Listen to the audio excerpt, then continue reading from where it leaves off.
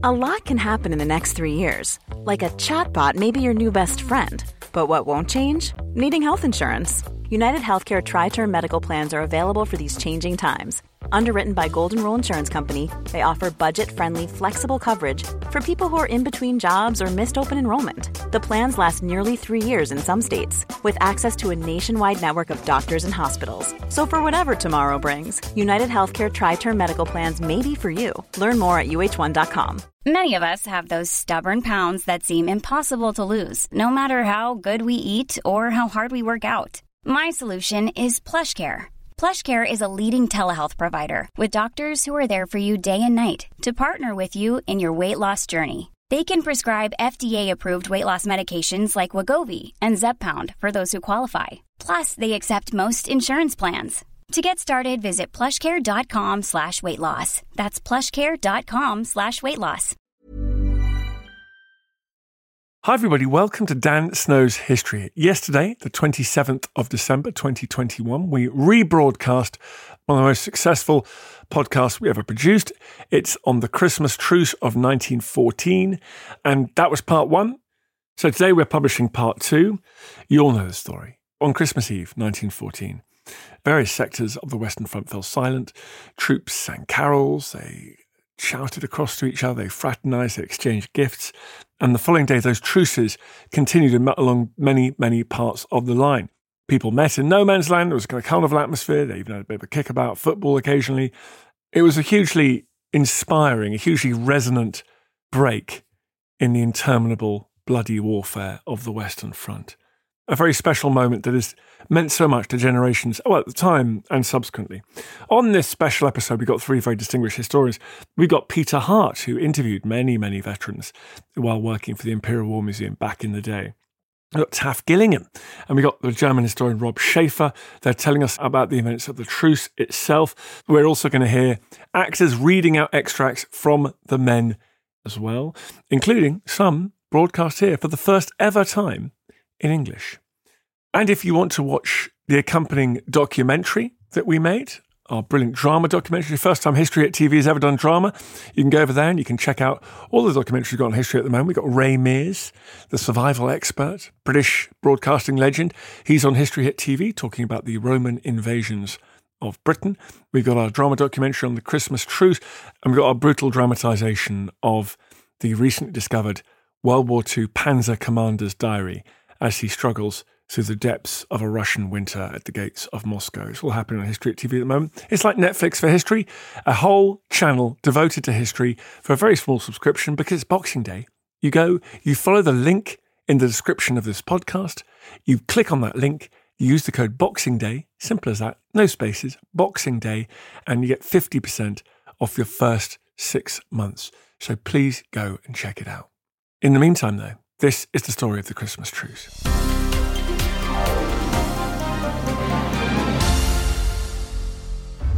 In December 1914, the British Army was pretty exhausted. It had bled itself white on the fields of France and Belgium. The hugely powerful German army had been halted, and the British and French had then expended yet more of their limited resources in trying and failing to push them back before the end of the year. One officer, watching a particular British attack, had called it little better than murder. By Christmas Eve, both sides were hunkered down in shallow, flooded trenches. Taff Gillingham is a historian and an expert provider of uniforms, props and extras to big TV and film productions. He's the mastermind behind our new Christmas Truce TV show on History Hit TV. I asked him about how the British were feeling towards their German adversaries. In terms of how the average British soldier thought about the Germans, I think the real thing to remember is that regular professional British army of 1914, war was purely business to them. Had the British government said in August 1914, right, you're off to fight the Belgians or the French or the Russians, they would just as happily have trotted off to war and gone and shot at Frenchmen or Belgians. There was nothing personal about it in those early days, which I think plays a crucial part later in the truce. But there'd been an awful lot of Germans living in Britain before the war. A lot of them had emigrated to Britain. It was incredibly common to find Germans as waiters in restaurants and as barbers serving customers all over the country. So there'd always been a lot of contact with German people, and the two countries had always had quite a close relationship. So I don't think there was any particular animosity at the outbreak of war. Rob Schaefer is a German historian who's done much to bring German accounts of the war to an English-speaking audience through his translation and tireless archival research. He is sure that the truce was a reflection of shared culture and values. The events of Christmas 1914 are, in my opinion, a clear indicator that the cultural similarities between the British and the Germans, which include the shared Christmas tradition, were in many cases stronger than any kind of culturally driven hatred or state propaganda on both sides. And you can rationally explain a ceasefire negotiation with the need to bury the fallen, but that doesn't explain why soldiers of the Bavarian 16th Reserve Infantry Regiment, for example, in which the young Adolf Hitler served, danced with British troops in no man's land. And it doesn't explain why in front of the lines held by the 6th Bavarian Reserve Division, many hundreds of German and British soldiers met up and mixed between the lines, singing hymns and exchanging gifts and letters, or why group photographs of smiling German and British soldiers exist. It doesn't explain why British soldiers warned their German foes about impeding artillery strikes, or why fraternization continued in some places well into January. As such, it is a British thing, an Anglo-German thing. On the German and British side, we can see men who share a deep cultural bond and who are not only fighting one another, but also share the same deprivations, the weather terrain conditions in a foreign country, or far removed from their families and their loved ones at home. This is a cultural bond, and that is the driving force for the Christmas truce. Taff points out that when it came to trucing, the Brits had plenty of enticing barter. The British public and British industry responded fantastically to having their British Expeditionary Force in France and Belgium at the end of 1914. All sorts of companies provided gifts and chocolate and woolen goods and comforts. Local towns, local villages were all sending out comforts for the troops. But the most significant gift was the gift from Princess Mary, who set up a gift fund towards the end of 1914 to send a gift from herself and the women of the empire to all of those soldiers and sailors who were serving in, well, literally across the world at Christmas 1914. And it was a staggering undertaking because every single soldier fighting on the Western Front received a gift. All of those in all sorts of far-flung stations of empire, troops who were stationed at home, even bereaved wives and mothers got a gift as well. But the main gifts that went to the soldiers in France and Belgium was the very distinctive brass Princess Mary gift tin, and it fell into roughly two categories as far as the soldiers were concerned, which was about 2/3 of them were for smokers and a third were for non-smokers. The smokers gift set had a packet of cigarettes and tobacco. The non-smoker set had what was called the acid tablet, which was basically like acid drop sweets, but set in a big slab inside the tin in a wrapper, which you then broke off bits and obviously sucked just like you would a normal sweet. In addition to those gifts, the smokers got additional gifts like they might get pipes or a lighter. The non-smokers had a writing set, and there were all sorts of other things. There were scarves, there were scissors, there were all sorts of other bits and pieces which made up these gifts. It's often thought that chocolate was in the packs, but the only people that received chocolate in their Princess Mary tins were nurses. On Christmas Eve, in some, though not all sections of the front line, something completely remarkable happened. It was cold, clear and quiet. Let's start with the testimony of William Quinton of the Bedfordshire Regiment. Something in the direction of the German lines caused us to rub our eyes and look again. Here and there, showing just above their parapet, we could see very faintly what looked like very small coloured lights. What was this? Was it some prearranged signal and the forerunner of an attack? Peter Hart is a historian and he worked for years at the Imperial War Museum interviewing veterans about the Great War to save those precious memories for posterity. Things really start to change on Christmas Eve. Now, why is that? Well, that's the day the Germans celebrate Christmas. The German family would celebrate Christmas on Christmas Eve. That's when they would have the big meal. That's when they'd give the present.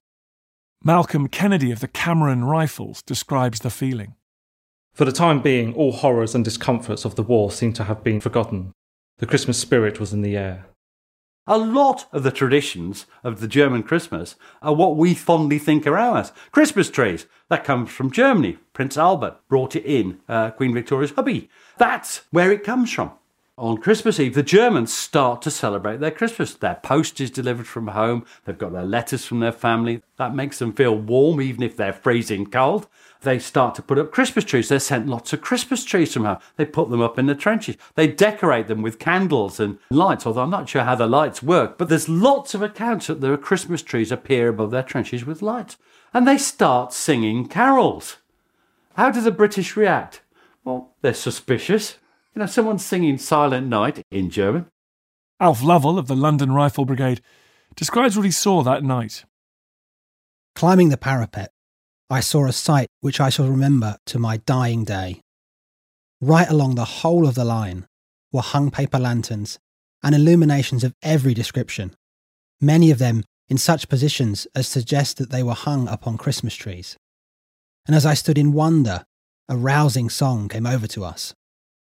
Our boys answered with a cheer, while a neighbouring regiment sang lustily the national anthem.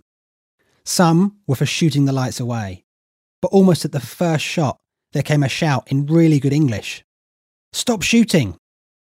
Then began a series of answering shouts from trench to trench. It was incredible. "Hello! Hello! You English we wish to speak!" After this, we remained the whole night through, singing with the enemy, song for song. Peter Hart explains how it escalated. They join in, they applaud, they start to shout things backwards and forwards across no man's land. And they developed a warmer atmosphere than you might well have expected. Exactly as British generals had warned might happen if you live in close conjunction with the enemy. The Germans are there. They're clearly human. They are not the pickelhaubed monster. You can see them. They're over there celebrating Christmas. That's not a monstrous thing. That's recognisably human, isn't it? I find the accounts of the soldiers who experienced that night to be some of the most powerful from the First World War, because the entire event seems so unexpected and incongruous. Here's Graham Williams of the London Rifle Brigade. Then suddenly lights began to appear along the German parapet, which were evidently makeshift Christmas trees, adorned with lighted candles which burnt steadily in the still frosty air. William Quinton of the Bedfordshire Regiment. We were very suspicious and were discussing this strange move of the enemy when something even stranger happened. The Germans were actually singing. Not very loud, but there was no mistaking it. We began to get interested. Suddenly, across the snow-clad no man's land, a strong, clear voice rang out, singing the open lines of Annie Laurie. It was sung in perfect English and we were spellbound. No other sound but this unknown singer's voice. To us it seemed that the war had suddenly stopped. Stopped to listen to this song from one of the enemy, not a sound from friend or foe. And as the last notes died away, a spontaneous outburst of clapping arose around our trenches. Encore, good old Fritz. And here's Albert Moran of the King's Royal Surrey Regiment. It was a beautiful moonlit night. Frost on the ground, white almost everywhere. And about 7 or 8 in the evening, there was a lot of commotion in the German trenches. And there were these lights. I don't know what they were. And then they sang Silent Night. Oh, I shall never forget it. It was one of those highlights of my life. I thought, what a beautiful tune. As dusk fell on Christmas Eve, in some places along the lines, the British Army started to hear the Germans singing, very often singing Stille Nacht, and on the other side, the British would respond with Silent Night. In some places, German soldiers got quite close to the British and called out, and some British soldiers went out to meet them and exchanged gifts, which was a sort of a precursor to what would happen the following day. Christmas morning dawns, it's very frosty, it's very cold, the ground's absolutely frozen solid, and I think it's important to say this doesn't happen everywhere. The Christmas truce is a collection of individual incidents that happen spontaneously all along the front line, mostly between the British and Germans, in some places between the Belgians and Germans, in some places between the French and Germans, although it's fair to say that because France and Belgium have been occupied by the Germans, they're not quite so keen on trucing as the British are. What has entered historiography as the Christmas truce was very much an Anglo-German affair, as I said before, so it mostly played out between German and British troops. But the situation was a lot different where French, Belgian and German troops faced one another. Brandy, cigarettes and cigars had crossed the lines in some sectors of the Franco-German front line in the weeks ahead of Christmas. So there had been local truces between French and German troops for different reasons. And there is a rather moving and heartwarming story of the Belgian-German Christmas truce at the Hoge Brug in Dixmude. But these were exceptions. And the simple reason for that is that for the French and Belgians, this was a much more concrete and personal war. They fought on their home soil against a foreign occupier. And the fighting continued virtually everywhere, except for that section of the front which was held by the British Expeditionary Force. And even there it has to be said that some units kept fighting. In most of northern Belgium and France, fighting continued as well. One unit, the Hertfordshires, had lost a couple of men to snipers. Someone in charge was obviously not in a festive mood. Here's Clifford Lane of that regiment. Towards midnight, a Chinese lantern was raised above the enemy parapet. We were immediately ordered to open fire, and thus, what was undoubtedly a friendly gesture was brutally repulsed. Peter Hart points out that when it did come to trucing, language wasn't quite the barrier that we might think. Now, one thing that's interesting is a lot of the Germans could speak English. They're better educated than our lads, I fear. But that's not all. Many of them had worked as waiters or in butchers' shops in London and Manchester, in the great cities. There were lots of Germans who'd lived in England. And therefore, they could shout out across no man's land. And of course, the British, in a cheery, chirpy, Cockney style, would shout back. So you've got lots of people who say, "How are you doing, Tommy?" And then the British would shout, "Waiter, waiter," because they'd been German waiters. And this sort of banter goes across no man's land. And that's going on the night of the 24th, Christmas Eve. That's the sort of thing that's happening. So who starts the Christmas truce? Well, that's interesting, because the Germans say it was the British and the British say it was the Germans. I marginally think it was the Germans. One reason for this confusion may be that do you want to be entirely honest about who started when you think who might read it?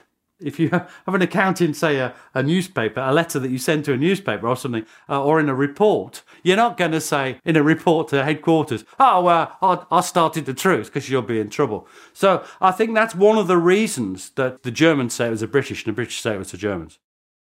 But in those places where, certainly in some places, the British commanders have made it very clear they're not going to tolerate this, and in those places the fighting continues, there's a lot of men killed in the fighting on Christmas Day. But in those places where the fighting has stopped, nearly always instigated by the Germans, German soldiers will get out first. I mean, they're already in much more of a festive mood. I mean, Christmas was, I think, probably true to say, a bigger thing for the Germans than it was for the British.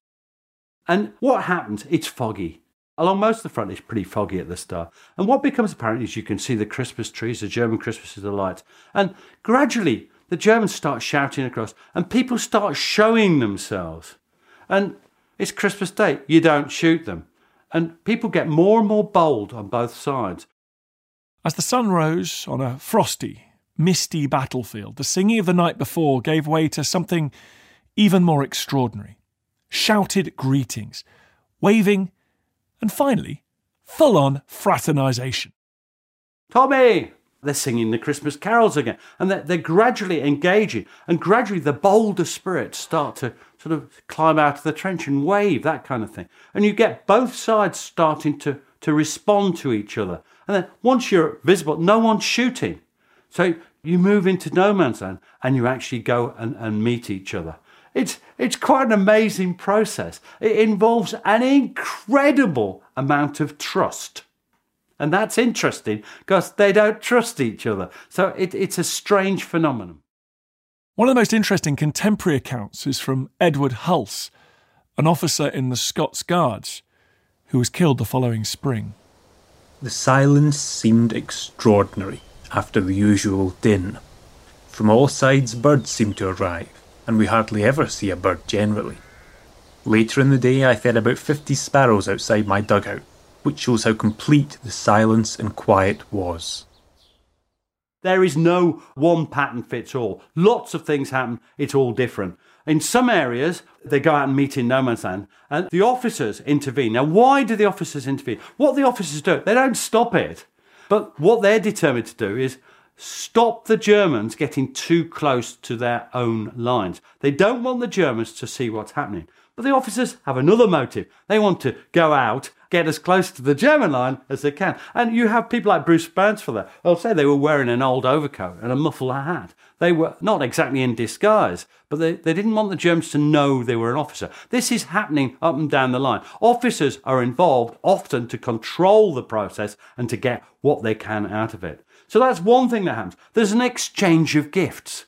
Now, what do they give each other? Well, I think we get the better out of this, the British, because what happens is the Germans will give you cigars, or perhaps a drink, a bottle of beer, German lager. What do we give them? Well, tin of bully beef.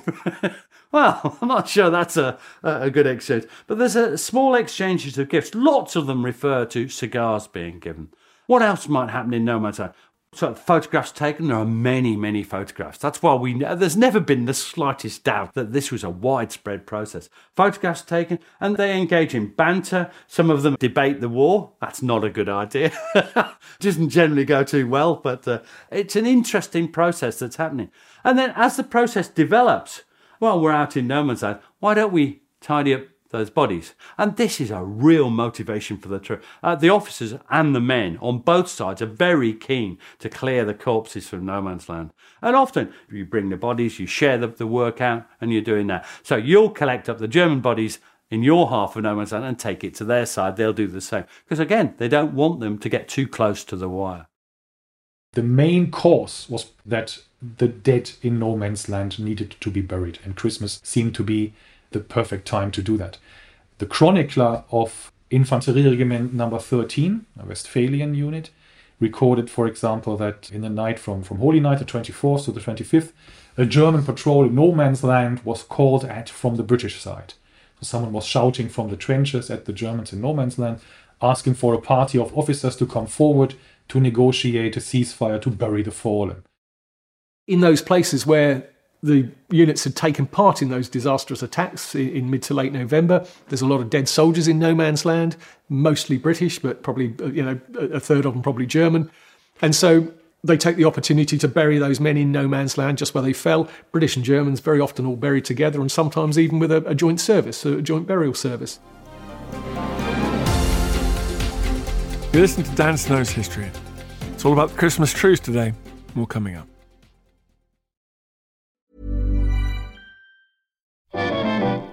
How did Hitler's sexuality shape his worldview? Why did the Black Death lead to the rise of the witch trials? And what are some of the sauciest scandals involving kings and queens at Hampton Court?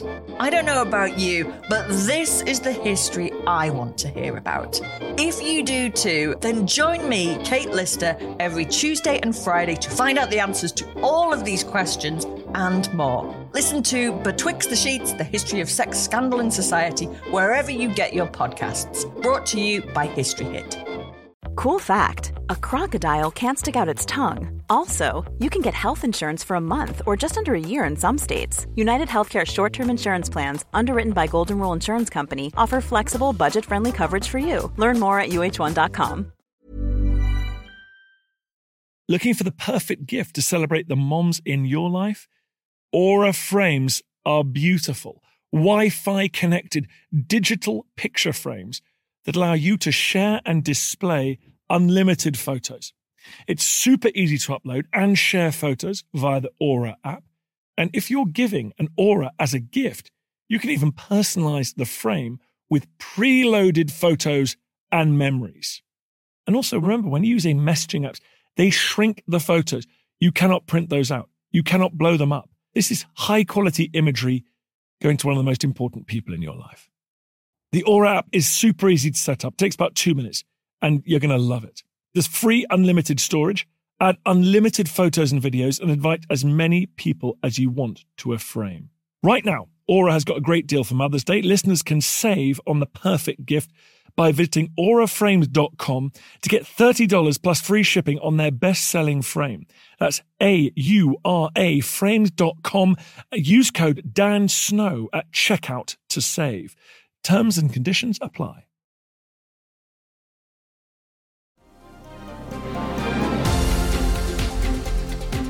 In the days after the truce, letters started to appear in the British papers as family members sent the letters of servicemen in. This one was published in the Daily Telegraph. At about 9 a.m. on Christmas Day, an English officer, accompanied by 2 of his men, came across and asked for a ceasefire until midnight to bury the dead. This was willingly granted. Another was written by an officer in the Rifles. The officer came out, we gravely saluted each other, and then I pointed to 9 dead Germans lying in midfield and suggested burying them, which both sides proceeded to do. We gave them some wooden crosses for them, which completely won them over, and soon the men were on the best of terms and laughing. At least in one sector, the British and Germans came together for one of the most memorable religious services of the First World War. Lieutenant Arthur Pelham Byrne described it in a letter home. Burying the dead was awful, too awful to describe, so I won't attempt it. We then had a most wonderful joint burial service. Our padre arranged the prayers and psalms, etc., and an interpreter wrote them out in German. They were read first in English by our padre and then in German. It was an extraordinary and most wonderful sight. The Germans formed up on one side, the English on the other, the officers standing in front, every head bared. Yes, I think it was a sight one will never see again. I mean, there's reports of the Germans ice skating on a pond. That's wonderful. Sliding. I don't think they were ice skating. They're sliding, aren't they, on the ice? There's even a report of, there's a sort of view halloo. British officer starts that, obviously, and they chase a hare about. There's all the arguments about whether they were playing in football. I think it's much more interesting than the British launch a bit of a hunt for a poor... I can imagine that hare just going for its daily constitutional and suddenly loads of Germans and Brits chasing it in no man's land. That's the sort of thing that's happening. What else are they doing? They're improving their drainage. So, no one's shooting at you. Improve the trenches. Improve first the drainage, not bothering us. Let's improve the parapet. Oh, let's dig this trench a bit deeper, or this barricade. Some of the trenches are just barricades, really. The water's too deep. There's no drainage, so they have to go up rather than down. So improve your trenches. That's going on as well. Improve your communication trenches. And both sides are engaged in this. It's a multifaceted thing. It's not one size fit all. On Christmas we see a truce all along the line with British soldiers and fraternizations in no man's land. And in some sectors that lasted only a few hours, a couple of days, and in others it lasted 2 weeks and more. In some sectors there was dancing and an exchange of souvenirs. In other sectors the troops just stayed in their trenches and didn't fire upon one another. In the sector of my home regiment, for example, Infantry Regiment 56, Scottish troops broke through the walls of one of their forward steps to connect it with the German positions. Thus, they linked up their trench with the German trench, and they used that bit to exchange presents, to meet and have a chat. And the Westphalians christened this new trench Konventionsgraben, the Convention Trench. Unsurprisingly, managing a totally ad hoc truce on a battlefield between different nationalities of men who had been trying to kill each other until very recently was not a smooth or uniform process. Now, what can go wrong? Well, what can go wrong is you start trying to make a truce with soldiers that won't have it. Now, in particular, this is on the First Corps, commanded by Sir Douglas Haig, and the Second Corps, commanded by Smith-Dorrien. Now, these two are the original BEF. They're the original regulars. Now, there may not be many of them left, but they were much more under discipline, apparently. And there are reports of them shooting down Germans attempting to make a truce. The truce does not take place along the whole of the British line. There is a violent response in some places. What can go wrong? Well, you're making a truce and your battalion, and the battalion next to you isn't. People get shot. There are misunderstandings. There are accounts of soldiers going out to the German wire, or one German came to the British wire, no blindfold. Now, the rule of war at the time was if you came up to the British trench, you had to wear a blindfold if you were negotiating some sort of truce. And so they took him prisoner of war. And the report was that the bloke was upset. But very upset. But you also have misunderstandings. So you have one of the Monmouthshires goes out into no man's land and he gets too close to German wire. They said, prisoner. He tries to run for it and someone shoots him. These things can go wrong, and they do go wrong. But given a fair wind and cooperative units, then a truce was established and held, but not everywhere. It's very interesting, up at Wolvergem, the commanding officer of the 1st Norfolks Very obviously afterwards, it was like, what on earth happened there? And he insists that every one of his platoon commanders actually writes a report and say what happens, and nearly all of them are saying, well, it wasn't us. No, the troops next to us, down there, they'd all got out, and the Germans were getting near, and we couldn't possibly let the Germans get close to ours and see in our trenches. So no, the only thing we could do was get out and meet them. It's sort of dressed up as this sort of, the only thing we could do was get out and meet the Germans. Very clearly a sort of a massive exercise in sort of protecting one another's backs. But in most places, it's about swapping buttons, it's about swapping food, swapping photographs, swapping stories. A lot of Germans had lived and worked in Britain before the war. There are accounts of British soldiers having their hair cut by their pre-war barber. There are German soldiers who give letters to British soldiers and say, please send this to my girlfriend in Suffolk and ask if my motorbike's all right. They're playing cards, they're, like I say, swapping hats and German spiky helmets. So this sort of just general good feeling all across the line in these places where it's happening. Just you think that while you were eating your turkey and that, I was out talking and shaking hands with the very men I'd been trying to kill a few hours before. It was astounding. You will hardly credit this, but it is the truth. Fancy shooting at the Germans and going over to wish them a Merry Christmas. I don't think it's happened in the world's history before. You would have thought that peace had been declared. The whole thing is extraordinary. The men were all so natural and friendly. The Germans have no bitter feelings towards us.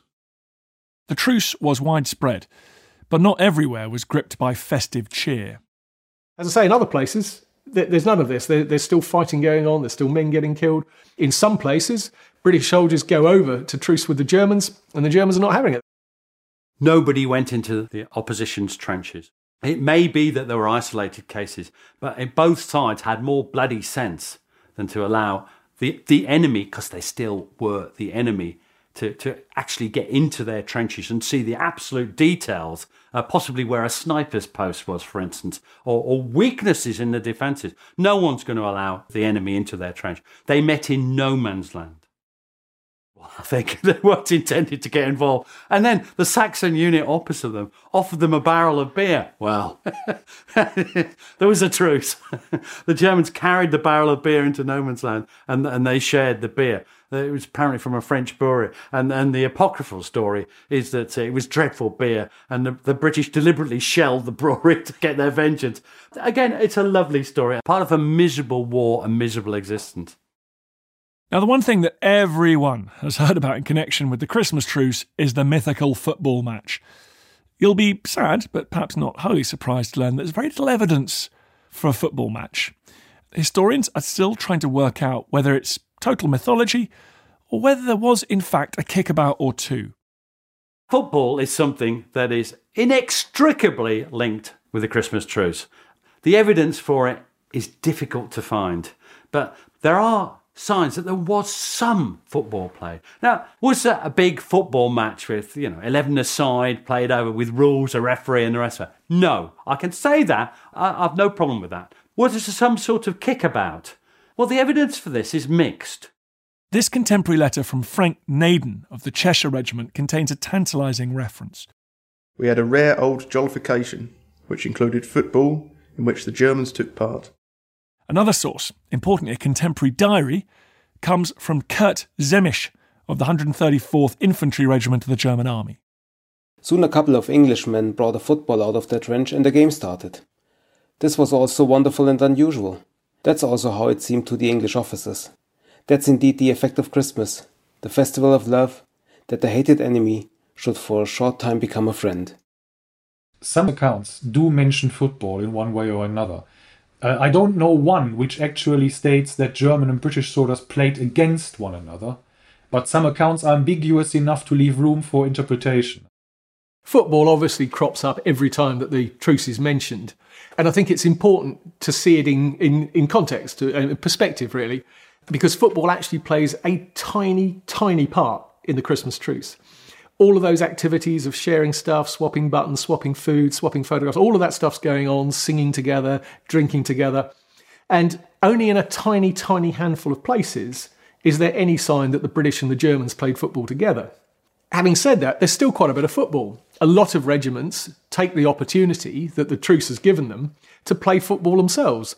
Units like the Queen's Westminster Rifles and the East Lancashires and the Royal Warwicks, in their own accounts, talk about playing games of football either in front of their own trenches or between their first and second line trenches, and then putting the ball away before they go and meet the Germans.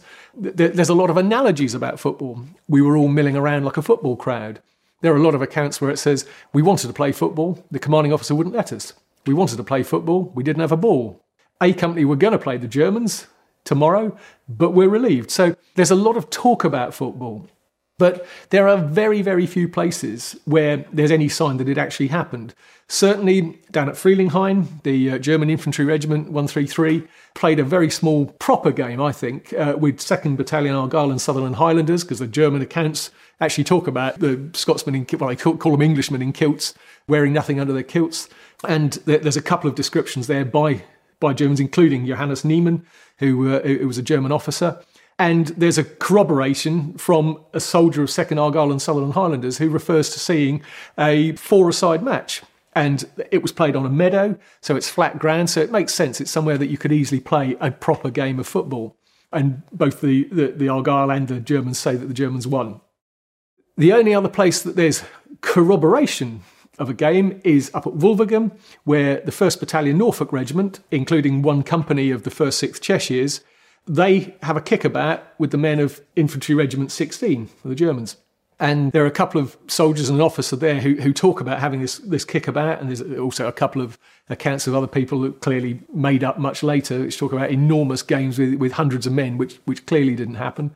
But that's very much a kickabout rather than a proper game, because again, it's in a ploughed, rutted field with crops still in it on a freezing cold day, which would just break your ankles if you were trying to sort of run across it and play a proper game. I think what you look at is the corroboration. Are there more than one account from the same unit referring to it independently? And the answer to that is, I think, yes. That there are signs that the Cheshires, who were attached to the Norfolk Regiment, I think there are signs that there was some sort of game played there. There's a chap called Ernie Williams who was interviewed in an oral history account, and he refers to a giant kickabout. That's what they are. These are just kickabouts with any sort of ball. not a lovely leather casey, as we used to call it. No, sometimes a tied-up sandbag, just kicking it around, or something like that, or even a comforter stuffed with straw. That's what they played with. And that's what you'd expect them to play with. Why would they have a ball in the front line? Peter is more sceptical about the account from Johann Niemann. There are some accounts that there was a game between the German 133 Saxon Regiment and against a Highland Regiment. Now, this I find more difficult. One of the accounts is quite specific, that he's playing against a kilted regiment. And classically, he uses the detail that the wind blew up their kilts. I could see they weren't wearing anything. Now, this is perfect. This is great media work. This is the sort of thing that film cameramen like. This is real history. It's not. It's a good story. Now, my problem with this story is it's too good. It's too perfect. Was it windy that day? No, actually, there was fog that morning. That doesn't tend to go with wind, does it? What unit opposite them wore kilts? Only one. The 2nd Argyll and Sutherland Highlanders. Oh, yes. But there's lots of accounts from the 2nd Argyll and Sutherland Highlanders, including from a professional footballer and several officers. None of them refer to a football match. None at all. It's one-sided. Now, there is some corroboration from the German side, but this worries me. I'm happier with the rough kickabout from the Cheshires and the Norfolk than I am with that one. In all of these cases, if you analyse what's happening, you've got one-sided evidence. So you have evidence from the Cheshires and the Norfolks that they played a game, but none from the German side. And in the 133 Regiment, you've got evidence from the German side, corroborated, although dodgy, but none from the other side. This means that you have to look at balance of probabilities as a historian, as someone who wants to know what happened. Can we be certain? No. Balance of probability. Was there some sort of kickabout? Yes, I think there was some sort of kickabout, but that's all it was. Much more common were kickabouts on your own side. And lots of British units, there are accounts of kickabouts their side of the no man's land, not involving the Germans. One of the chaps I interviewed from the Lancashire Fusiliers, Ashurst, He refers to being out in the open, to a kickabout. And he's the one who refers to the Germans doing a bit of sliding on a pond, separate. And you've just got to be careful. People going down the pub tell pub tales, don't they? They exaggerate in the pub. And sometimes they can start over 30, 40, 50 years. That sort of story can become the sort of reality to you. You're not lying. It's just you've told that story for 30 years now and you believe it. And sometimes you add exciting details just for the audience. And hence is what I think about Scottish Highlanders showing their bottoms. I just think, I don't believe it. I just don't believe it. And that, for me, undermines that account. Do I believe there were hundreds involved in the football match? I'm afraid I don't, because it would have been in official reports. There would be many more have referred to it. So you look at a source and you analyse it. It's miserable historians like me that prevent people from saying there definitely was a Christmas football match and it was 2-0 to the Germans or 3-2 to the Germans. We're urging caution. Just look at it, just analyse it, and come to a sensible conclusion, which I believe many people now have. There was some sort of kick around between the British and the Germans. It was not a football match. It was not a refereed or ruled or in any way a real football match. It was just a kickabout in no man's land. And I also have to say there is at least one British account written by an officer of the Warwickshires, I think on the 26th of December, which describes kicking an old cap around with the Germans, and he goes on to explain how a Saxon infantryman falls into the barbed wire entanglement and injures himself. And I find that entirely believable. The truce held in some places for hours, in others for days. A pause in the industrial slaughter of the Western Front. I asked the historians why they thought it happened at all. So why a truce? Why do you want to risk your life and go into no man's land to meet the enemy? Because that's what you're doing. And for me, one of the main motivations is plain and simple curiosity. Who are these people, these Germans, these pickle-howed monsters? What are they like? Are they like you?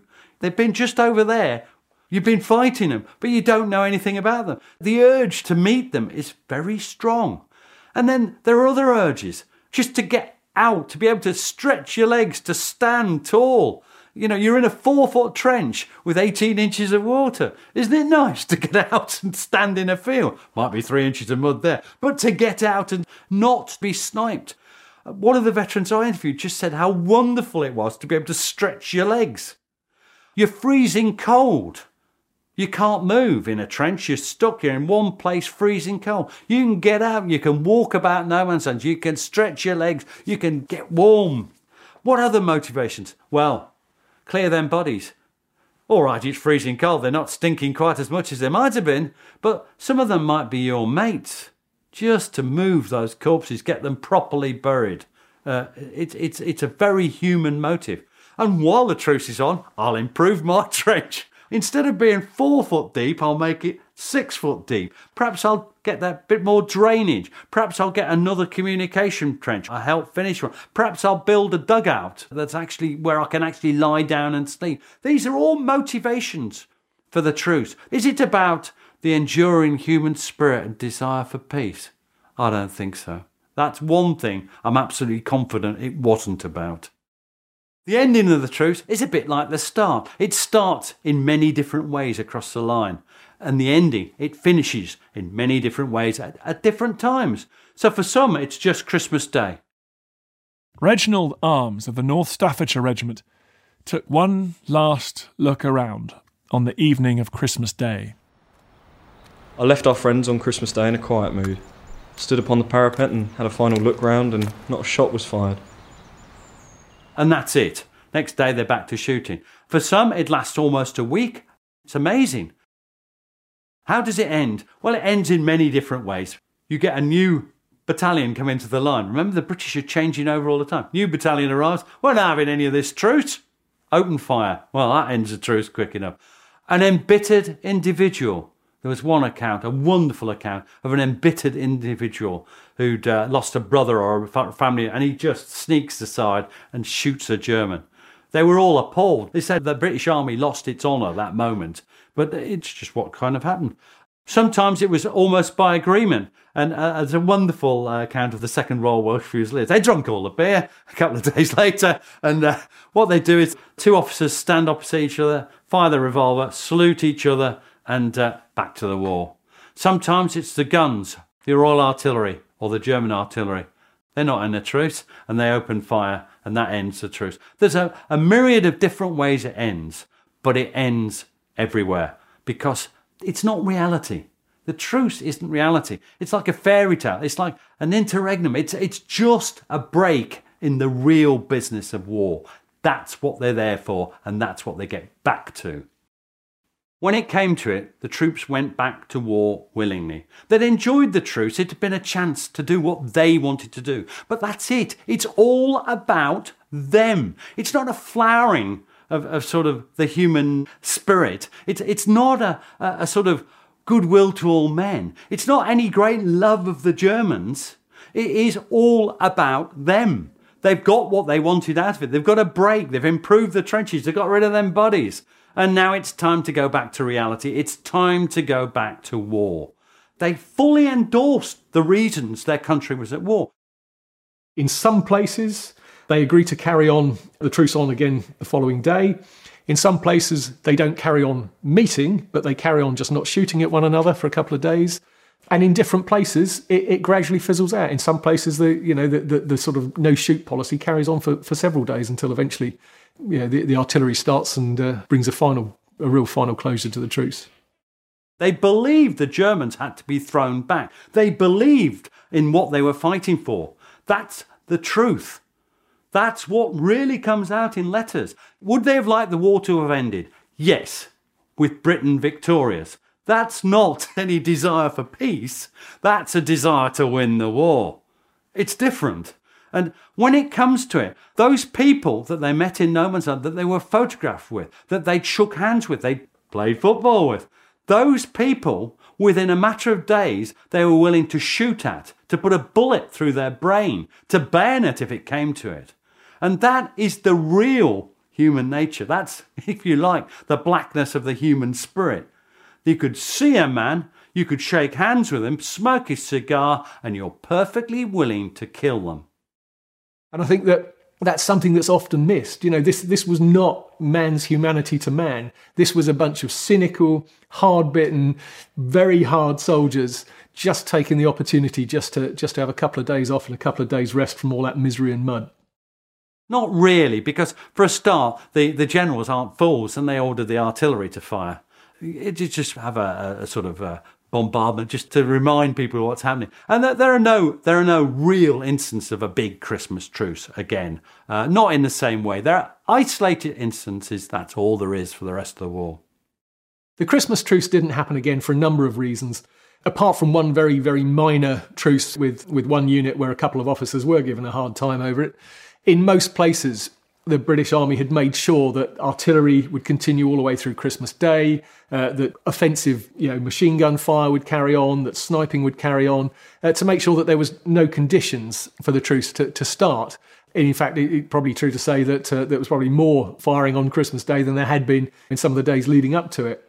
But I think the other thing to remember is that by Christmas 1915, there was no taste for it either. Those pre-war regular soldiers, those hard-bitten regulars who just wanted to take a day off out of the muck and mud in 1914, had nearly all gone. So, not that they'd all been killed, but many of them they'd gone home, they'd been posted to other units, they were training soldiers or they'd been captured. But by Christmas 1915, the vast majority of men by that time in France were territorials or they were new army men of Kitchener Volunteers, people who joined the army specifically to kill the Germans. Not a professional army who would have just as happily killed the French or the Belgians or anyone else, but people who specifically had joined the army to kill the Germans. And by that time, a lot of them were already in a position where they'd had friends or relatives who'd been killed. So they got no interest in meeting with the Germans for a truce. 3,356 British and Indian soldiers lost their lives over Christmas 1914 in the trenches. 77 on Christmas Day itself. But along miles of battered, moonscape battlefield, there had been a halt to the killing. That extraordinary moment would become a symbol of hope, that fellowship between men might prove stronger than the giant war machines that sought to control them. And perhaps we might end up living in peace.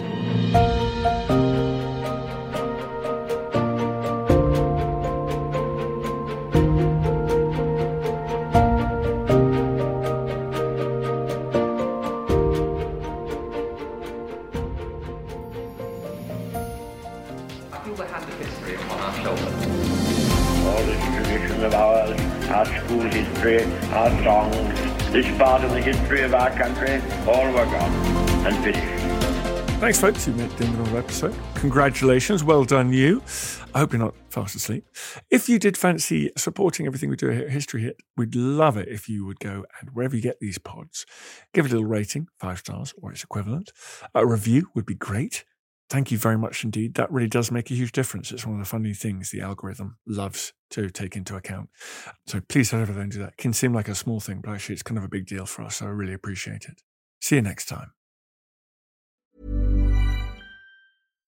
When you make decisions for your company, you look for the no-brainers. And if you have a lot of mailing to do, Stamps.com is the ultimate no-brainer. It streamlines your processes to make your business more efficient, which makes you less busy. Mail checks, invoices, legal documents, and everything you need to keep your business running with Stamps.com. Seamlessly connect with every major marketplace and shopping cart. Schedule package pickups and see your cheapest and fastest shipping options from different carriers, with rates up to 89% off USPS and UPS rates. And with the Stamps.com mobile app, you can take care of mailing and shipping wherever you are. Make the same no-brainer decision as over 1 million other businesses with Stamps.com. Sign up with code PROGRAM for a 4-week trial, plus free postage and a free digital scale. No long-term commitments or contracts. That's Stamps.com. Code PROGRAM. Thank you for listening to this episode of Dan Snow's History Hit. Please follow this show wherever you get your podcasts. It really helps us, and you'll be doing us a big favour.